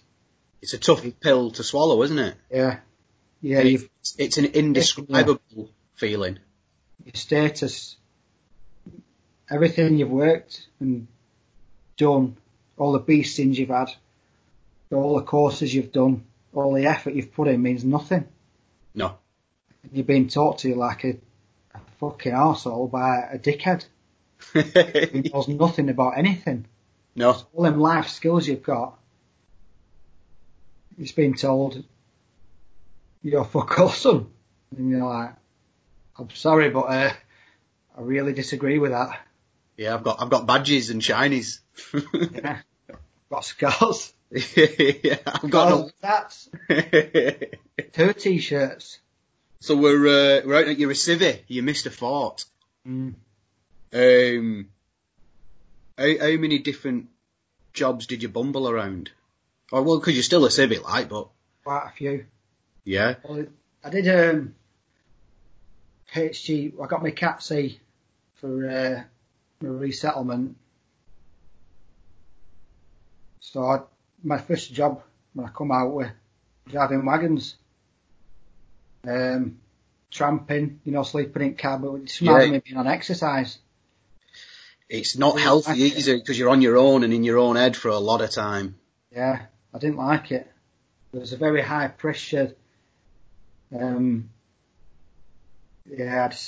found it very difficult. The adjustment and the transition.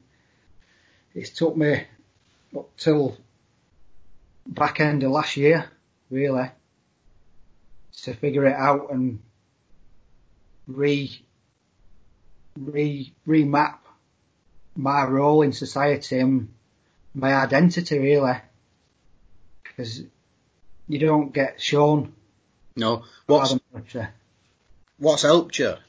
Do you know what could you like put you if you have to put your thumb on it? What's helped you with this remapping in?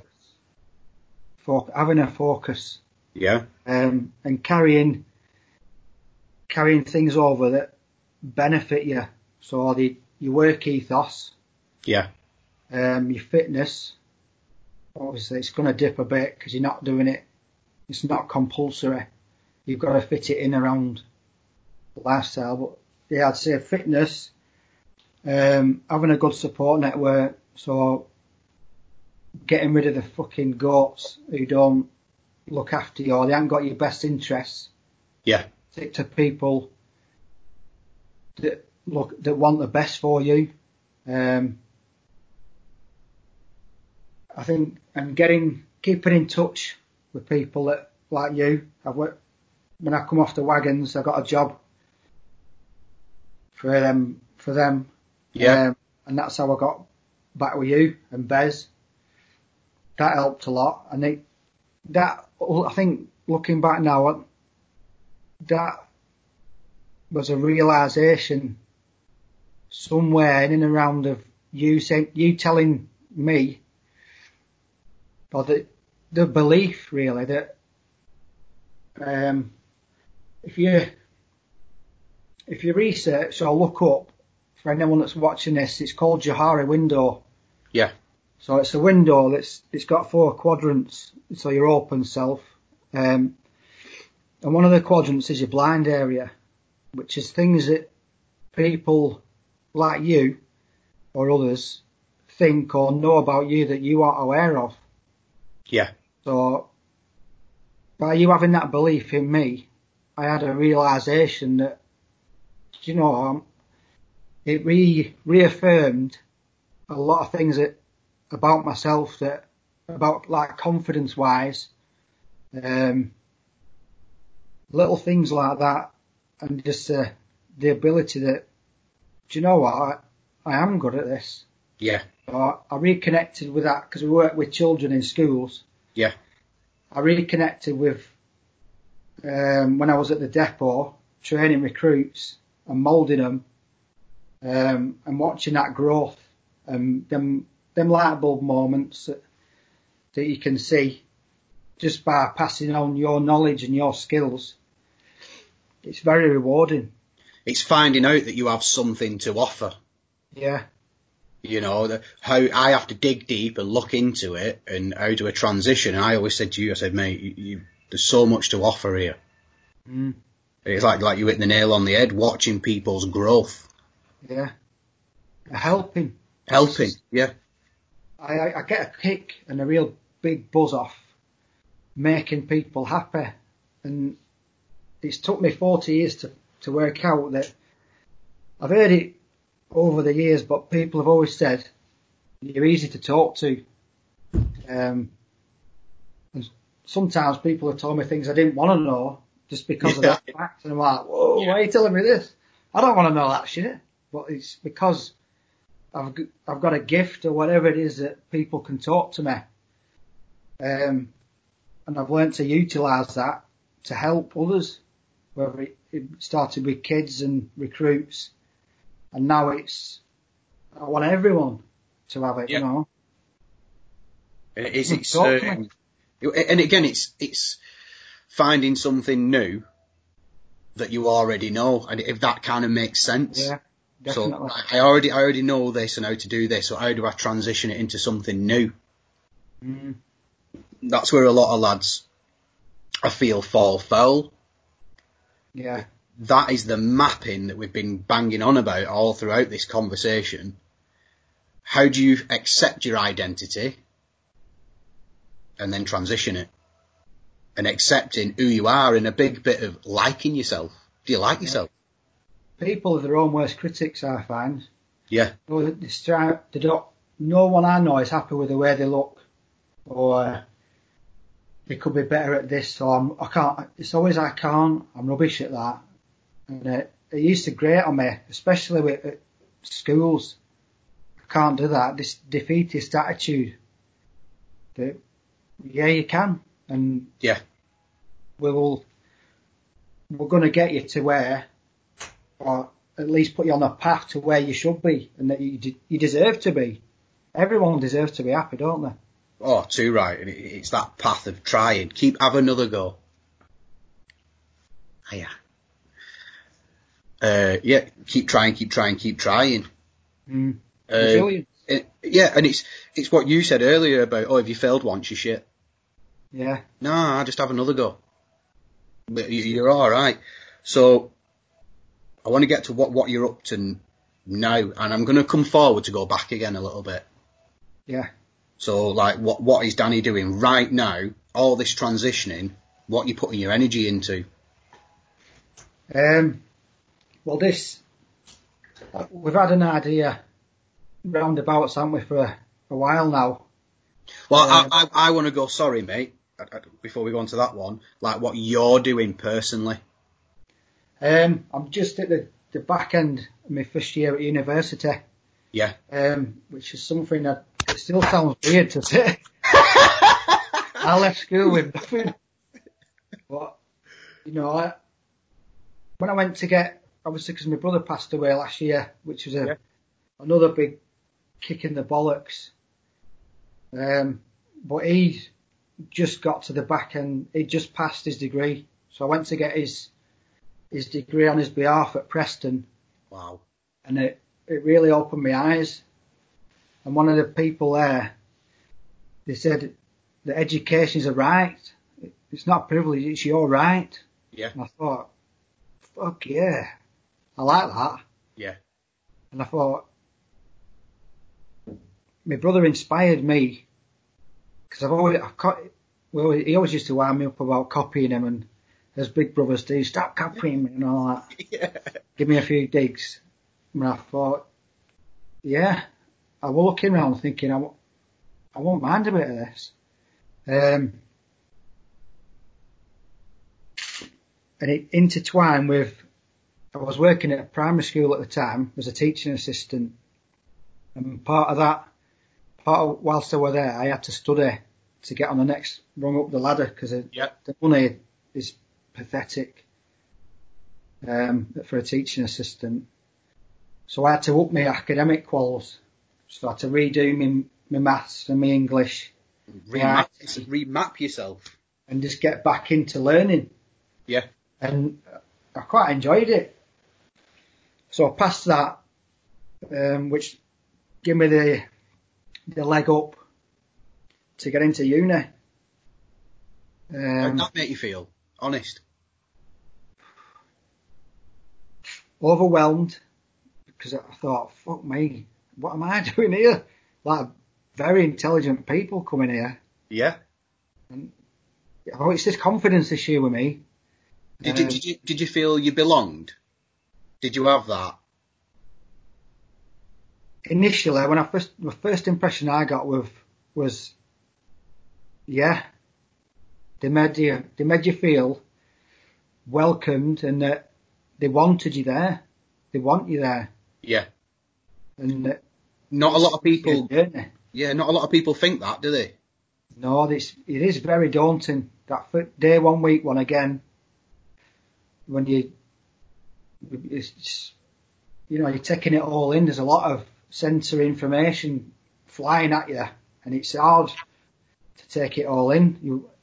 I'm way out of my depth in terms of, like we're getting kit on your back and going from A to B very fast and carrying people and all that, and physical stuff I was very accustomed to and challenges like that, but academic ones and personal ones, yeah, it's bizarre in it to say as well. Yeah, what I feel you're describing is this is not your comfort zone. Yeah, I'll go out, I'll let people shoot at me, I'll do this, I'll do that, I'll get blown up. That's alright, that cock. It's normal. That's normal to me. Start getting in here and exercising this. I'm not in my comfort zone. And it's that challenge. Massive. That's what you need in your life, innit? Yeah. Give me a fucking challenge. I dare you. And that's that bit of focus now. Yeah, it is very, very challenging. It's fucking hard. So when you do, because I know that you will, when you get your degree, what you be qualified as? What is it? Academically, you're well, it's like a three-way course. So I'm doing psychology. Yeah. With psychotherapy and counselling. So it's given me a bachelor. It's a Bachelor of Science with honours. Cool. So you get letters after your name and shit. Yay. Instead of before, boom. So, but that doesn't give you the qualification to say, right, my title is a counsellor. You've got to do additional bits and bobs, but it's accredited, so you know exactly what you're on about. You just need a couple of extra bits to give you that. Yeah, and this is what I had to hit on. You're using your experience, and whether it be professional or personal, to focus and have a drive. Yeah. This is how it's going to write. All that was like an apprenticeship on building your identity. Yeah. Who you are. I'm this listener. I'm this developer. I'm a learner. I'm an helper. Yeah. That's who I am. Natural. I help with that. Yeah. I'm an helper, dude. But that's all I want to do. Yes. Yeah, and it's accepting and reverting to an identity. I finally found my path in life, my role. Yeah. I've bluffed a few, I've been a few, but they weren't true for me. It wasn't the right thing for me. And that's happiness, isn't it? Happiness. Yeah. Happiness. That is happiness, understanding it. They say if you can find a job that you like doing, then you've cracked it, haven't you? And this, to me, is my happy place. And I said I'd come forward to go back, so I brought you to an happy place. Happiness. Now smash. Yeah. What do you think out of all that? Your three biggest neggies, or just your biggest neggies, don't have to be three, pal, that you've turned into posies? Number one, losing my brother. Yeah. That was the worst by far, because I've lost mates, close friends, but my brother was the biggest kick I've ever had, and it hit me hard, did that. Second one, not being able to see my own flesh and blood, my children, my kids. Well, there's two exes that have done me a lot of damage by preventing me from being a dad. So I think there's two experiences there that can combine into one, because they're the same thing. Yeah. Cruelty. Third bad experience. I'd say having shit bosses. Yeah. They've played a key role in showing me how not to do business. We've worked for some. Yeah. I've had them in the army, and they've given me the wisdom and the experience to know how to treat people and how to genuinely look after them. Yeah. Yeah. I think you've said there, buddy, 3 catalytic things that whether you're male, female, whatever you represent as, them 3 key factors, there's going to be a fuckload of people who'll be like, do you know what? Yeah, if not all 3, at least one. Mm. I've had that in my life. You know, not being able to see your kids and death of close family members or friends, they're big hits to take. I don't care how big and what you've done, they're going to hurt you a lot because you've got emotional ties. And emotion is a big part of you as an individual. we make a lot of decisions based on emotions, don't we? Yeah. You know, fuckload of them. But you've outlined quite a few. So those 3 things, they're all individual. What one combined thing helps you turn them into positives. Let's turn these into positives. Let's turn this fucking bus around and drive it down a different street. They've given me the knowledge and the experience to do things the right way, properly.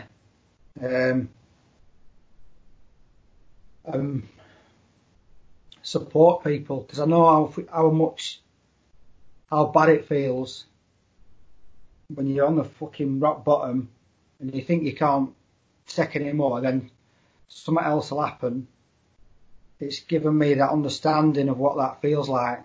So anyone that I come across now who feels in that place or has been there, I can relate and understand is a good word. Yeah, and empathise with how they've done it. Yeah. You need to be able to understand people for them to be able to accept that congruence to what you're offering them. Listen, mate, I understand what you're going through. And yeah. That means a lot to people, being able to understand them. I'm not there to analyse and fix all the problems with a magic wand. I'm there to listen and understand. And by them talking, it should help them to if they want to recover and they're ready to start that journey, or they might have already been through it. I think just talking in general. Talking, yeah. Listen, you've hit that's what I was trying to draw out of you, pal. Talk. The positive is saying it out loud. Yeah. You know, them 3 things, getting it out there, not keeping it within, verbalising it. And I think the other day when I don't know, I felt this way when I saw Gaz Davis's video, some of what he were talking about, he looked lighter on the next one. Yeah. Did you get what I mean? Yeah. It's therapy talking. Yeah. A weight had come off. So even though he were carrying more fucking kit, he looked lighter on his feet. Just his eyes, you could see behind his eyes, if you like. Yeah. It had released. Which brings me on to this. 2 guys. What the fuck is this? Lots of people asking a lot of questions. It's a journey. It's a call to arms, I think. It's a place for people to come or to view and to listen, to be inspired by, and to share experiences and life stories, really, that people can relate to. Because I think I've said it a few times. Wes's funeral was the final straw for me. There's whatever's in place right now. is not working. And if we can play, that's the board for everybody in every sector. There's people doing a lot of good and doing a lot of help, and there's the opposite. There's a lot of charlatans getting rich off people's misery. Yeah. And I want to pull that rug right from under the feet. Because mine and your focus with this whole thing up to now is just to help people. And I can't stress that enough. That is all this is about. And give them a voice. It's not about financial benefits and flash cars, big houses, because we've seen that. We've worked for people like that, and it winds me up. It really does. We're just relatable guys that know what they're talking about, that are just talking with their mates. Yeah. And the key word is talking. Yeah. And it's, again, for everybody. Men, women, ex-serving fucking mechanics, anybody, police, ambulance, anything. If you've worked in an office, if you're a sport person that has been fucking injured and had your career just pulled from underneath you. You've been in a toxic relationship even. Yeah, parents that have lost fucking kids. I can't think of anything worse. Exactly. So, people been injured, had the life changed for the worst. Well, not the worst. I've said that's a bad word, but it's changed their lives completely. Yeah, and hopefully what we can do as well is not just tell the story, but people who come on can say, well, this is my group I'm associated with. This is my way of doing with it. Maybe come and it's for you, whether it be a fucking painting club, football, fishing, anything, flower arranging, anything. Because there's always people, what I feel, they're sat at home not knowing how to connect. There'll be something that they see, I think, fucking hell, yeah, that's me, That's me. Because by getting a whole different range of people on and talking, it'll show that there's what works for me won't work for the next guy, and vice versa. We're all different, but by having a big range, at some point there's going to be that connection, and that's how it's going to grow, in my mind. Well, exactly. I think we're twinned in that way. There'll be something for everybody. Oh yeah. Have some laughs. Hopefully some people can drag us into some good locations. Yeah. Especially when this remote thing calms down. Yeah. And we can start. Be one now. Yeah. We're getting in. Big one. Hopefully people are on YouTube. Yeah. We're up to 85. Come on. 85. Come on. Get it up there. Spread the word. More. Love. We definitely need more. Knowing what it's all about. Any other business? Anything else you want to plug? Any shout outs you want to give? Oh, bloody hell. Shout outs. People have helped so far. The messages of encouragement. Yeah. I keep getting them daily from people that not normally in my circles. There's a lot of encouragement and belief in this. So I'm very, very appreciative of that. Because it is daunting. Because I know that this is going to go big. And we're finding our way. We've never done this before. And we're going to be put on a platform where there's a lot of people looking at us. And that carries a lot of responsibility. So any encouragement and belief and any help is much appreciated. And Freya, for all her efforts and her work, brilliant. Any sponsors, anyone that's just behind us, really. I know a lot of our battalion friends and veteran friends as fully supportive, and again their messaging saying happy with you, keep it going.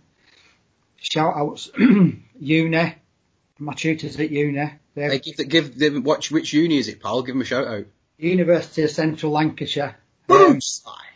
But Preston get a lot of the credit, but we're the Burnley crew. Yeah, my tutors are unbelievable. Naomi in particular, she's taught me a lot of personal development it's skyrocketed this past year with my development thanks to her. Single mum, 2 kids, a lot of work, very good at her job. Take me out off to her. Yeah, all the single ladies. Love that tune, don't they? Put your hands up. I've still got Shaka Khan going on. I can't have too many in my head. Who can? Shaka Khan.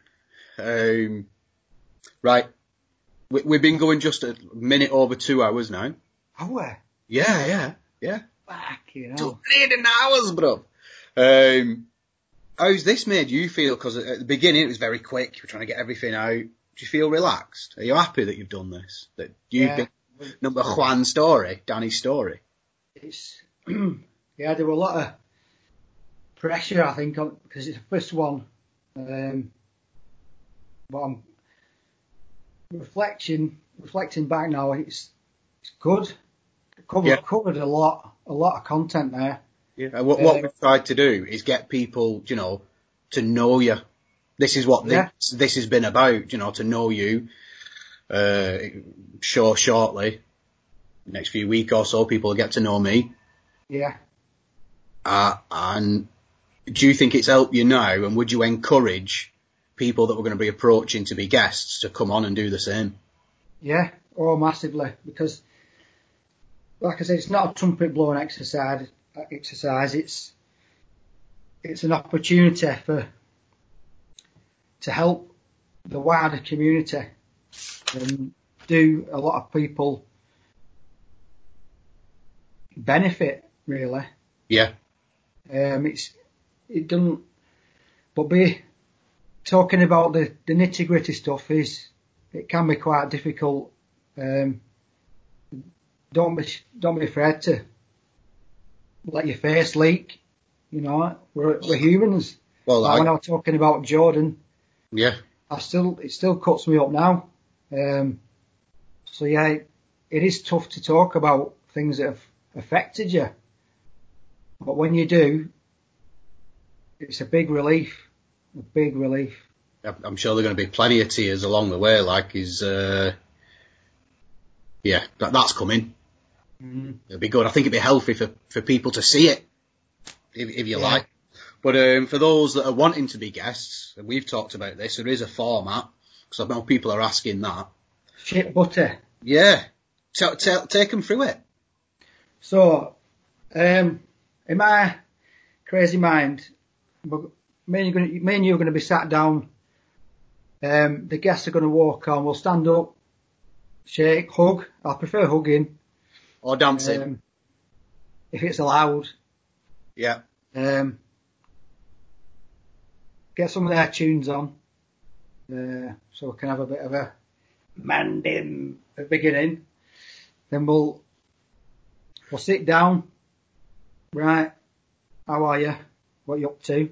Settle in. Introductions. Yeah. Share some funny stories. And then